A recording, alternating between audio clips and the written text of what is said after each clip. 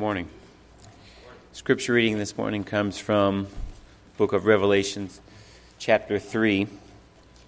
We'll read verses 14 through 16. And it reads, "To the angel of the church in Laodicea write, These are the words of the Amen, the faithful and the true witness, the ruler of God's creation. I know your deeds, that you are neither cold nor hot. I wish you were either one or the other. So because you are lukewarm, neither hot nor cold, I am about to spit you out of my mouth." You may be seated.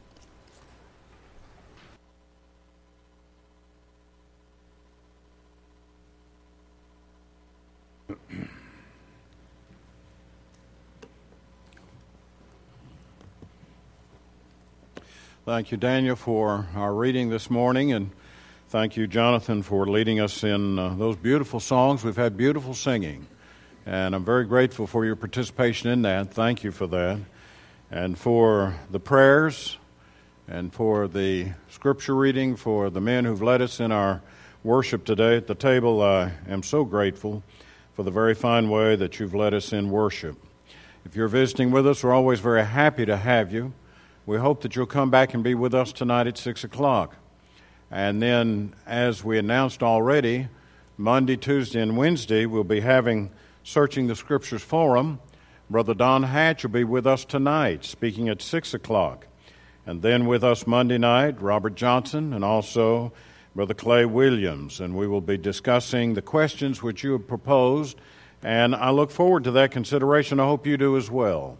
Hope you come and be with us. Encourage you to come. Invite others. Brochures have been prepared. They're out there in the hall.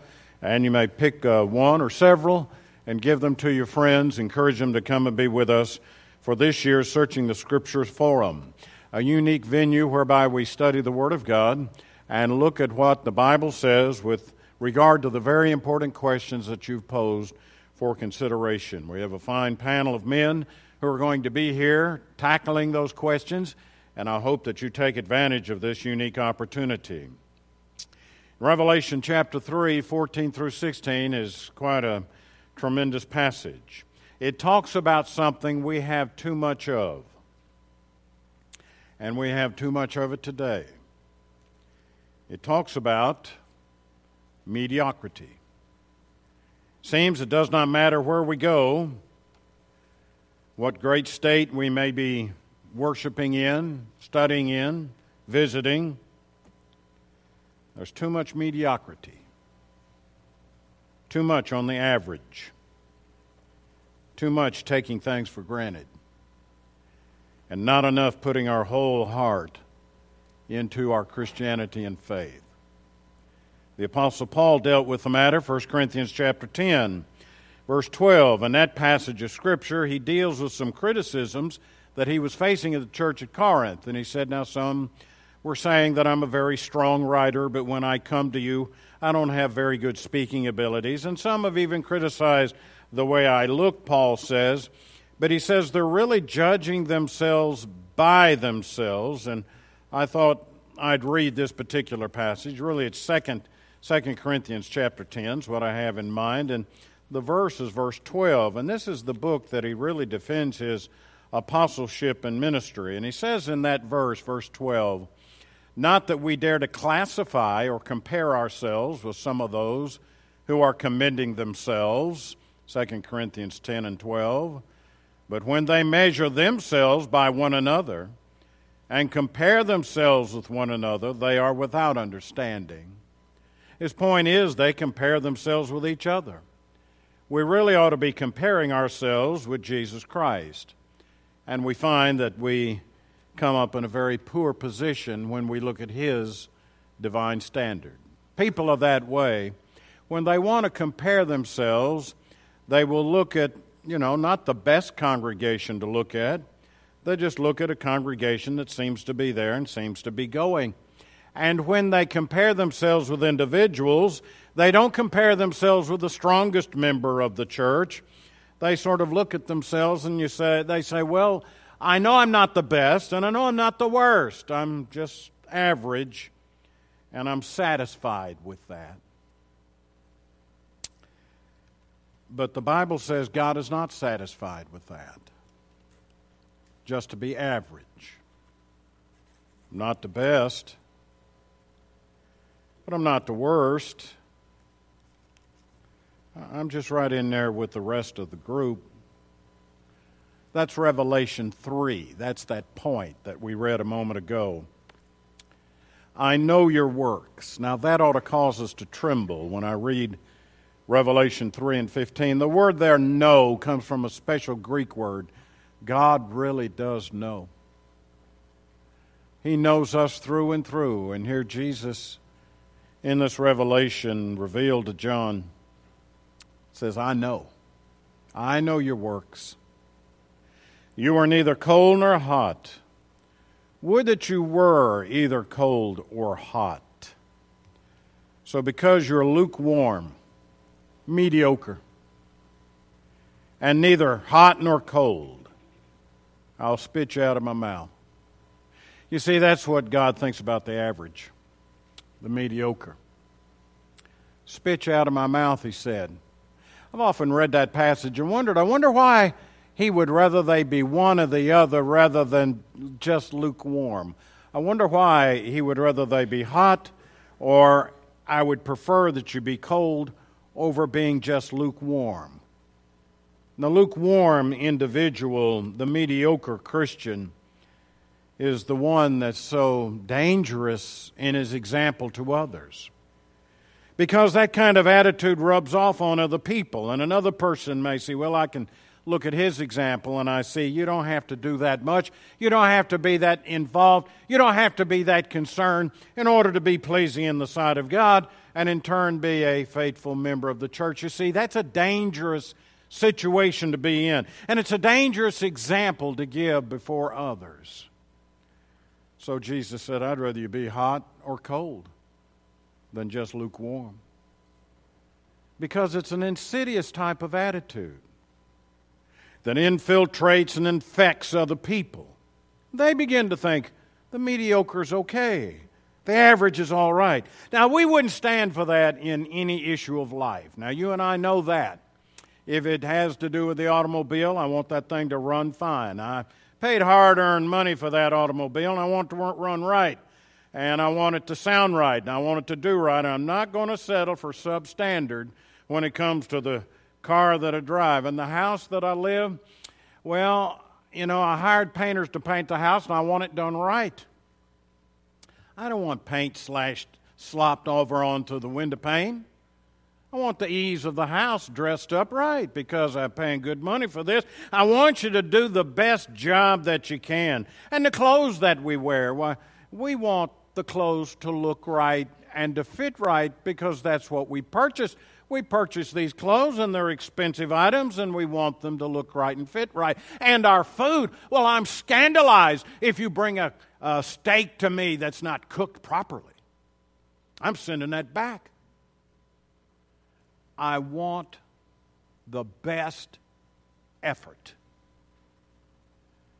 And if it's just not cooked and prepared properly, I don't want that. Why, this is too cold. This is too hot. I want it right. That's the way we are. Except in the matter of morals and spiritual growth. Now, in the matter of morals and spiritual growth, a halfway measure is okay. We've decided the mediocre is all right. The matter of morals and spiritual growth, we're willing to take a half measure. And that's what mediocre actually means. It means a half measure. I don't get a full measure. I get a half measure. And a half measure is okay. That's average.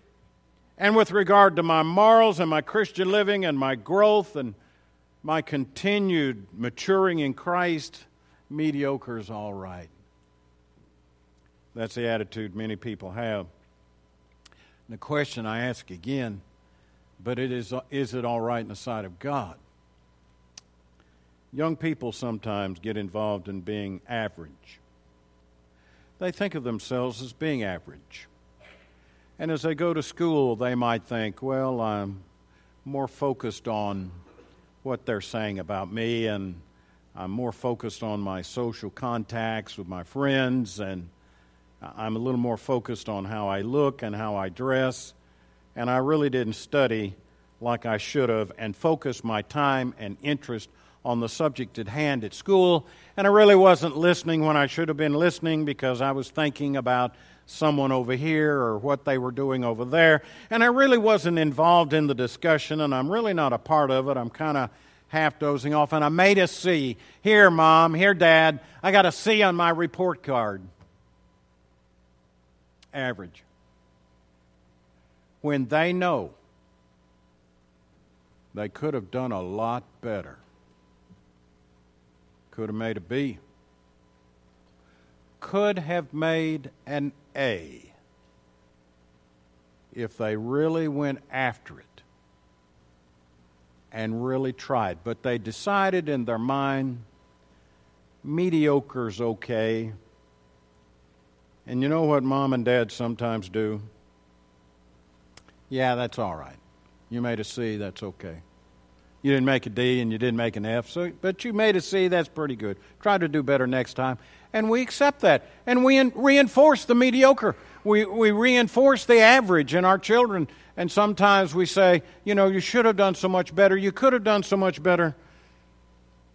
But C's all right. That's okay. We anticipate being average. It clings to us. It clings to congregations. Congregations begin to think of themselves as being average. People begin to think of themselves as the mediocre. In business, they're sort of going through the motions. They're not really applying themselves and doing their very best. The employer wants an employee that will apply himself and focus on the task at hand and accomplish the job and do it well and do it with everything that you've got. And so many times they get an employee who goes through the motions. They're there. Their heart's really not in it. Their desire to excel and their desire to perform is not really there because they've decided within their own heart and their own mind, average is okay. Just so long as I can make it through the end of the day, then I can go home. I have a friend in Missouri, used to be state manager for that insurance company.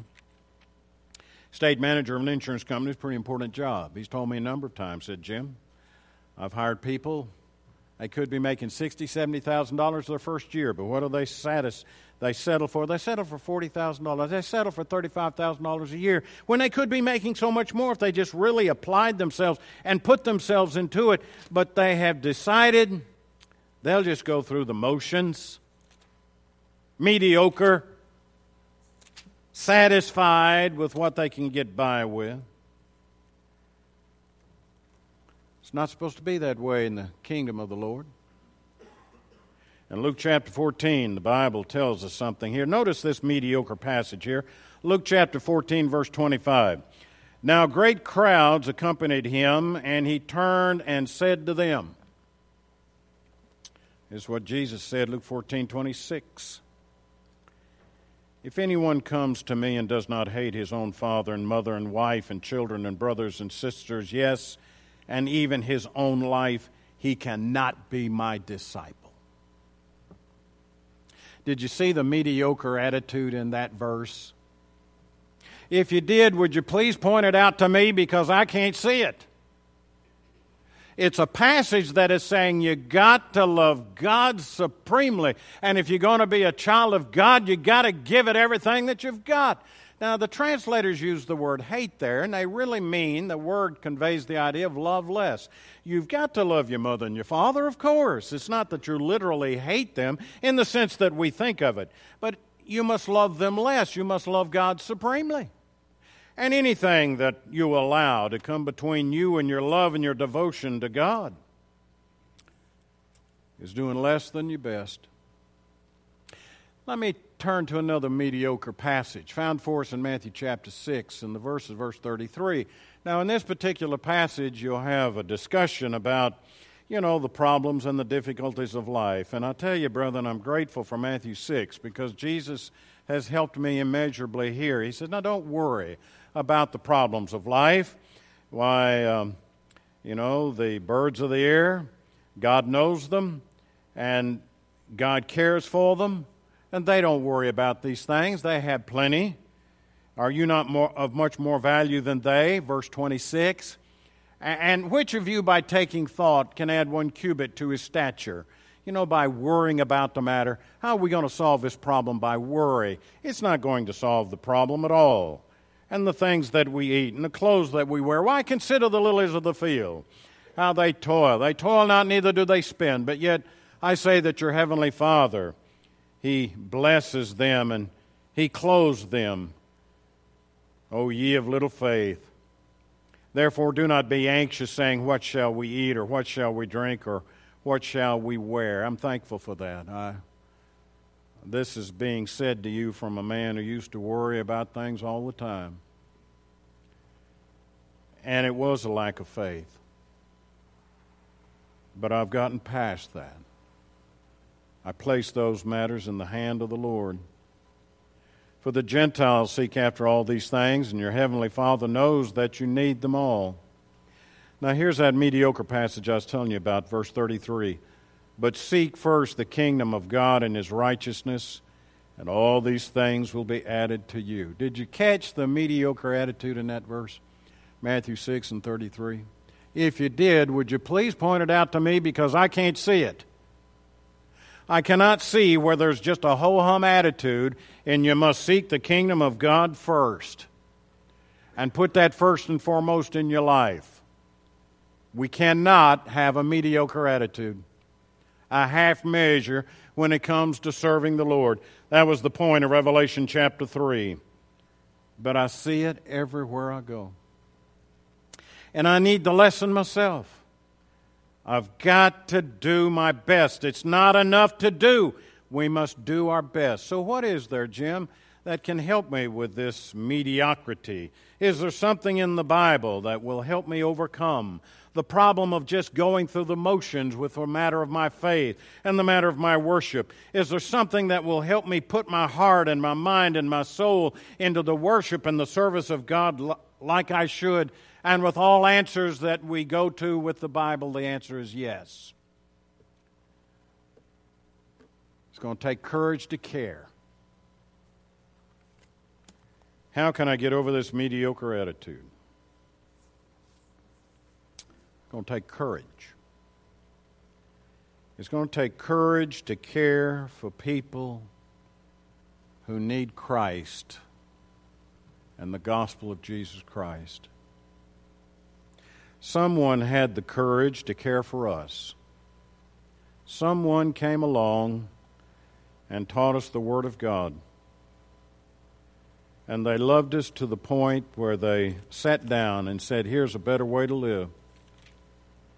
Here's how to receive forgiveness of sin. Because I care for you, I am teaching you. I guess the biggest story in the Bible that is a true story seems to be a man who just didn't care, would be that rich man in Luke chapter 16. There was a man, a rich man, Jesus said, and I think he was speaking about a specific individual. He fared sumptuously every day. That means every day was a big feast for him. He was clothed in purple. He wore the very best clothes, and he lived in a beautiful place. But then he says there was a guy there named Lazarus, and he was at the rich man's gate. He was full of sores. He had to be carried at the rich man's gate. He laid at the rich man's gate every day. Dogs came and licked his sores. I don't know if he was too weak to take a stick and knock the dogs away, or if that was the only therapeutic value that he could receive, was dogs licking his sores and wounds. He is a pitiful sight. And no doubt every day that rich man would go out the gate. Now see, the gate of the houses of that day and time were portico type of situations, and you go into the gate, go into this area, yard type area, go up to the door. The rich man comes out the gate, and there's a poor man there. So poor he had to be brought by others, and the dogs came and licked his sores. His name was Lazarus. We didn't have time for Lazarus. He's a busy man. He's a rich man. He doesn't care. He doesn't have the courage to care for that poor man. But then the Bible says the rich man opened up his eyes in torment. Opened up his eyes in Hades. And is tormented in the flames. And he sees over across the gulf, there's Abraham, and with Abraham is Lazarus, the poor beggar. He says, send Lazarus over here and help me. Dip his finger in water and cool my tongue. I'm tormented in these flames. Abraham said, he can't come. There's a great gulf fixed between you and us. You can't come over here, we can't go over there.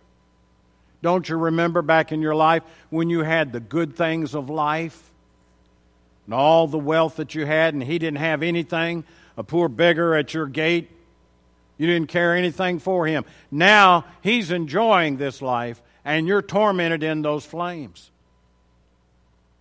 Before I'm too critical of the rich man, I better be sure I don't give him the compliment of following his example.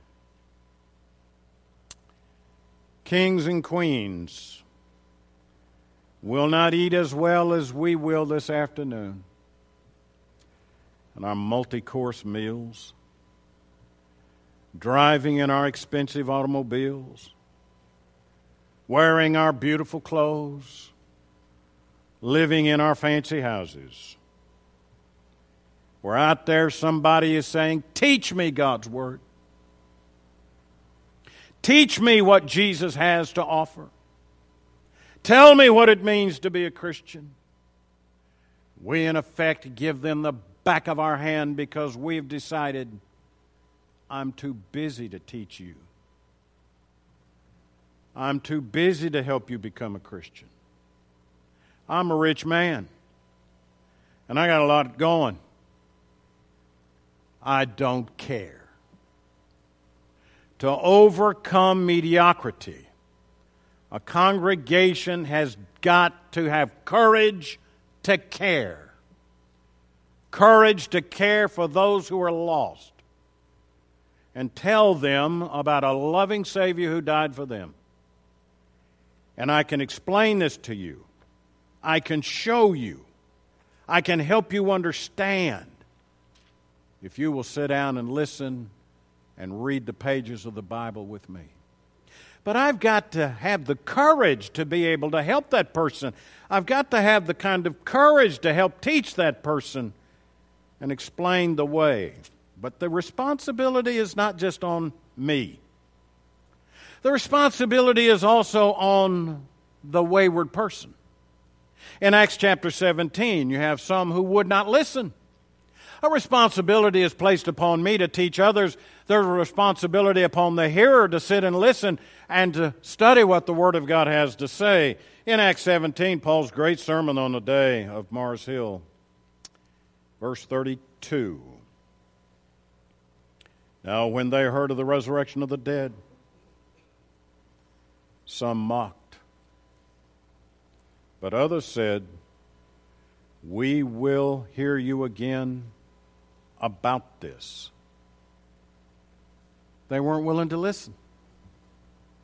Some mocked, they made fun of him and ridiculed him because of the biblical teaching, the divine teaching of the resurrection of Jesus from the dead. But then there are others with a type of passive indifference that said, well, we'll hear about this some other time.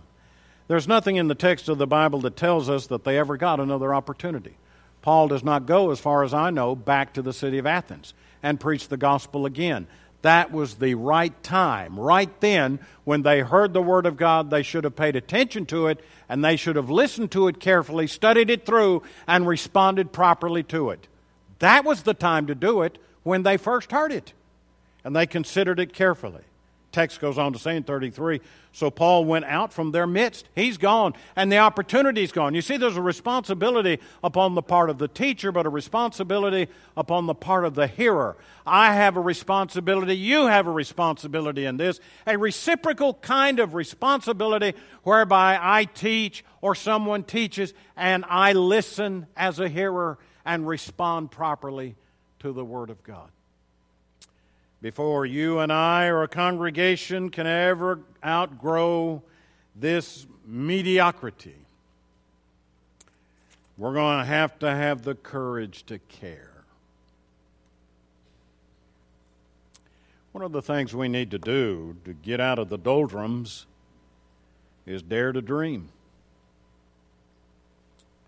And sometimes we think so small with regard to the kingdom of Christ. But I always think of Ephesians chapter 3. I don't really know all that Paul had in mind there. I don't know that anyone really can. But in Ephesians chapter 3, particularly verse 21, he tells us just what God can do through us.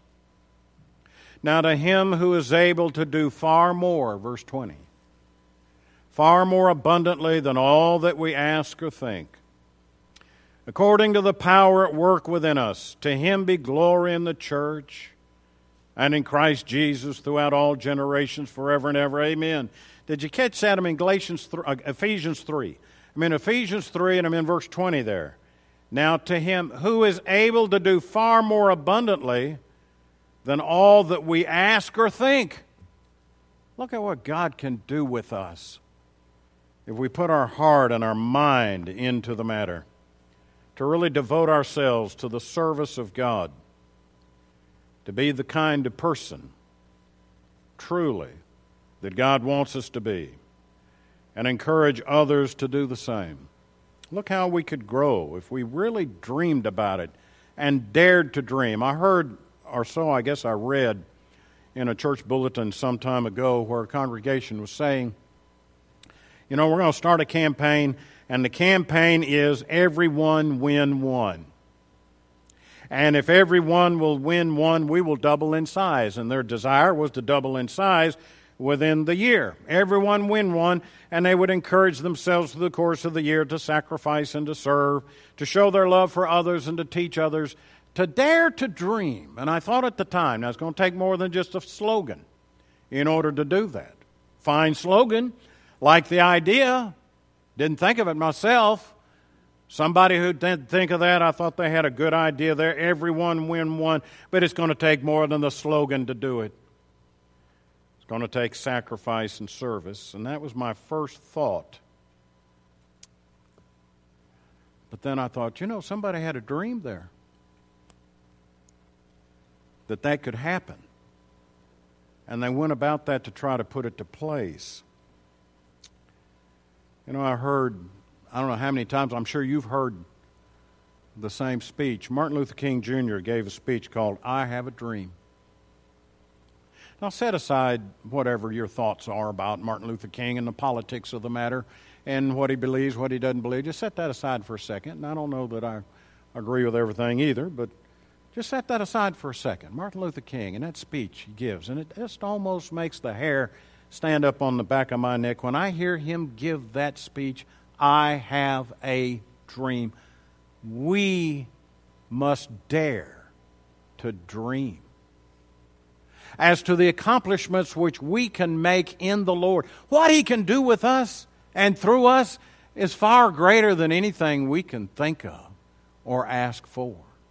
To ever overcome the problem of mediocrity, a congregation is going to have to dare to dream, to look to the future, and try to accomplish those great works which we can think of with God's divine help providentially.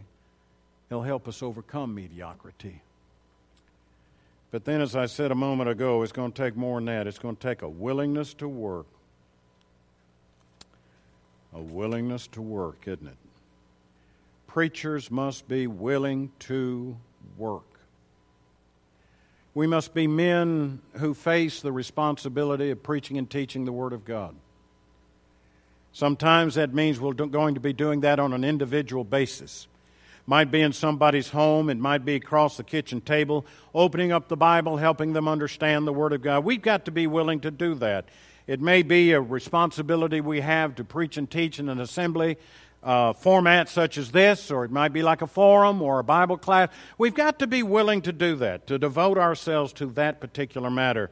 And as Paul would say in Acts 20 and verse 27, when he's at the church at Ephesus, he said, I didn't fail or shun to teach unto you the whole counsel of God. There were some things that were probably kind of sketchy subjects that you might not want to have heard but I talked to you about that too. And there were probably some things, Paul says, that you really enjoyed listening to, and I talked to you about that. And then some things you just didn't want to hear at all, and I talked to you about that. I didn't shun to proclaim everything that you needed to hear. Not only the whole truth, but the truth that was needed at the time. This is what you needed to hear. And Paul says to the elders of the church at Ephesus, I explained that to you. Preachers have got to preach and teach and be willing to work. Takes a lot of study, doesn't it? Takes a lot of thought, a lot of prayer to be able to think about, now, what's the best way to answer that? What's the best way to say that? How can that be said so that we can remember that? It takes a lot of thought. It takes a lot of prayerful consideration. It's an awesome responsibility. Greatest job in all the world, preaching the gospel of Jesus Christ. It's not for everyone.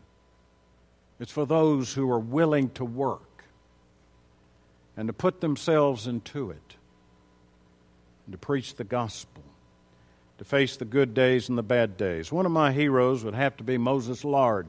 Moses Lard was born in the same county my dad was born in, Bedford County, Tennessee, not far from Shelbyville, Tennessee. He was born, that is, Moses Lard was born in 1818. Moses Lard grew up in Middle Tennessee, a rough, old, tough cowboy. He would frequent the bars and the beer joints and the beer gardens of the day. He was a rough old character, but he married well. He married Mary Riff, 1842. Moses Lard couldn't read or write. His wife, Mary, was a school teacher, and she would take down the old handbills and take scissors and cut out the letters. And by cutting out the letters and showing him what they meant and putting them together in different combinations, Moses Lard learned to read and learned to write. He picked up a copy of the Millennial Harbinger on one occasion. He read an article by Alexander Campbell. He's moved to obey the gospel of Christ, repented of sin, baptized into Christ for the remission of sins. Continued reading the Millennial Harbinger, Campbell's paper, and he decided, I want to go to school there. He so qualified himself to go to Bethany College in Bethany, Virginia, and graduated valedictorian of his class, giving the commencement address in Latin. Jeremiah Jeter, a denominational preacher, criticized Campbell and the idea of the freedom of the individual to be able to choose between right and wrong, and the need for the individual to repent of sin and to be baptized into Christ. And he really misrepresented the case, and Campbell said to Moses Lard, I want you to answer him, showing the confidence that Campbell had for a Moses Lard. Moses Lard writes and answers the denominational quibbles which Jeremiah Jeter had set forth at the time. Moses Lard began to publish Lard's Quarterly. It ran for a number of years, 1863 to 1868. It was one of the quarterlies which Restoration preachers still study today. Wrote one of the best commentaries on the book of Romans I've ever read. Came from a man who couldn't even read and write. Preacher, willing to work, willing to study, to do his best rather than just be average. For churches to overcome mediocrity, we're going to have elders that do their best. We need elders who devote themselves first to themselves and then to the flock of God over which the Holy Ghost has made them overseers. Acts chapter 20 and verse 28. They're going to be willing to work. We have elders here. I'm very happy to say they love this congregation. Their heart is directed toward each one of you and this congregation. They love this congregation. They devote themselves to elders' meetings, both with preachers and deacons, regular basis. See over the matter of the flock, the individual family and its members. concerned about the comings and goings of the members of the congregation, going to take elders who are willing to work, lead God's people in the pathway of righteousness. I'm thankful for you elders. If you have an opportunity, go up and tell them, thank you for your service for the Lord and to this fine congregation. Congregation to overcome mediocrity is going to have dedicated deacons who are willing to work. What I said about the elders, I can easily say about the deacons of this congregation. Fine group of men who've devoted themselves in special tasks of service. Now, we're not concerned about the temperature of the building or the opening and closing of doors or the maintenance of the building and the grounds, because these men have devoted themselves to that special task. These deacons prove themselves. 1 Timothy chapter 3 and verse 10. And I don't think deacons actually realize how important their work is for the continual ongoing of the congregation so smoothly. So much of that depends on deacons who devote themselves to these tasks. Often we don't thank them, but really we should. For a church to rise above the average, it's going to have dedicated deacons who are willing to say, I'll take that task. I'll get that job done. I'll do it. And they see it through, and they do it. Because we can count on them. It would be kind of funny looking, though, wouldn't it? If you had faithful preachers that are working, elders that love the church and are willing to work, deacons who are willing to devote themselves to special tasks, see it through, get it done, and then no members? That would look kind of funny. It's going to take membership, because each one in the congregation is an important one. Not only is the congregation looked as a whole, but the congregation is looked at as individuals. Individual members of the congregation who must be willing to work, who must be willing to rise above the mediocre, willing to rise above the average, and say to themselves, I can do better than this. There's a great work out there to be done. We can get it done. We can do it. Now, a long time ago, I was the right defensive tackle for the Murfreesboro Central Tigers. And that might not mean much to you, but that was quite an accomplishment, really, to be on that team. High school was 3,000 students, had three principals, had a lot of fellows go out for the football team. I got a long story here, and I'm not going to bore you with it. But we're playing Clarksville High School, and our coach, Lee Pate, came into that halftime locker room, took that clipboard, threw it down on the floor. He said, now, boys, I don't mind getting beat by a team that's better than us, but this team's not better than we are. We're going to go out there and we're going to beat that team. And we did. We had to rise above the average, the mediocre. Now, brethren, the team out there against us is not as good as we are. This old world with its heartache and problems cannot compare to what we have. All of the joy of this world is nothing in comparison of the hope of eternal life, which we have as a present possession. We can beat that team out there if we rise above the mediocre, if we give it everything we've got. And that's the only kind of service that God will accept. Won't you rise above the average? Repent of your sins today and confess your faith in Christ. Be baptized into Christ for the remission of sins. Dedicate your life to Christ by living the faithful Christian life. Won't you do it now? Won't you come while together we stand and while we sing?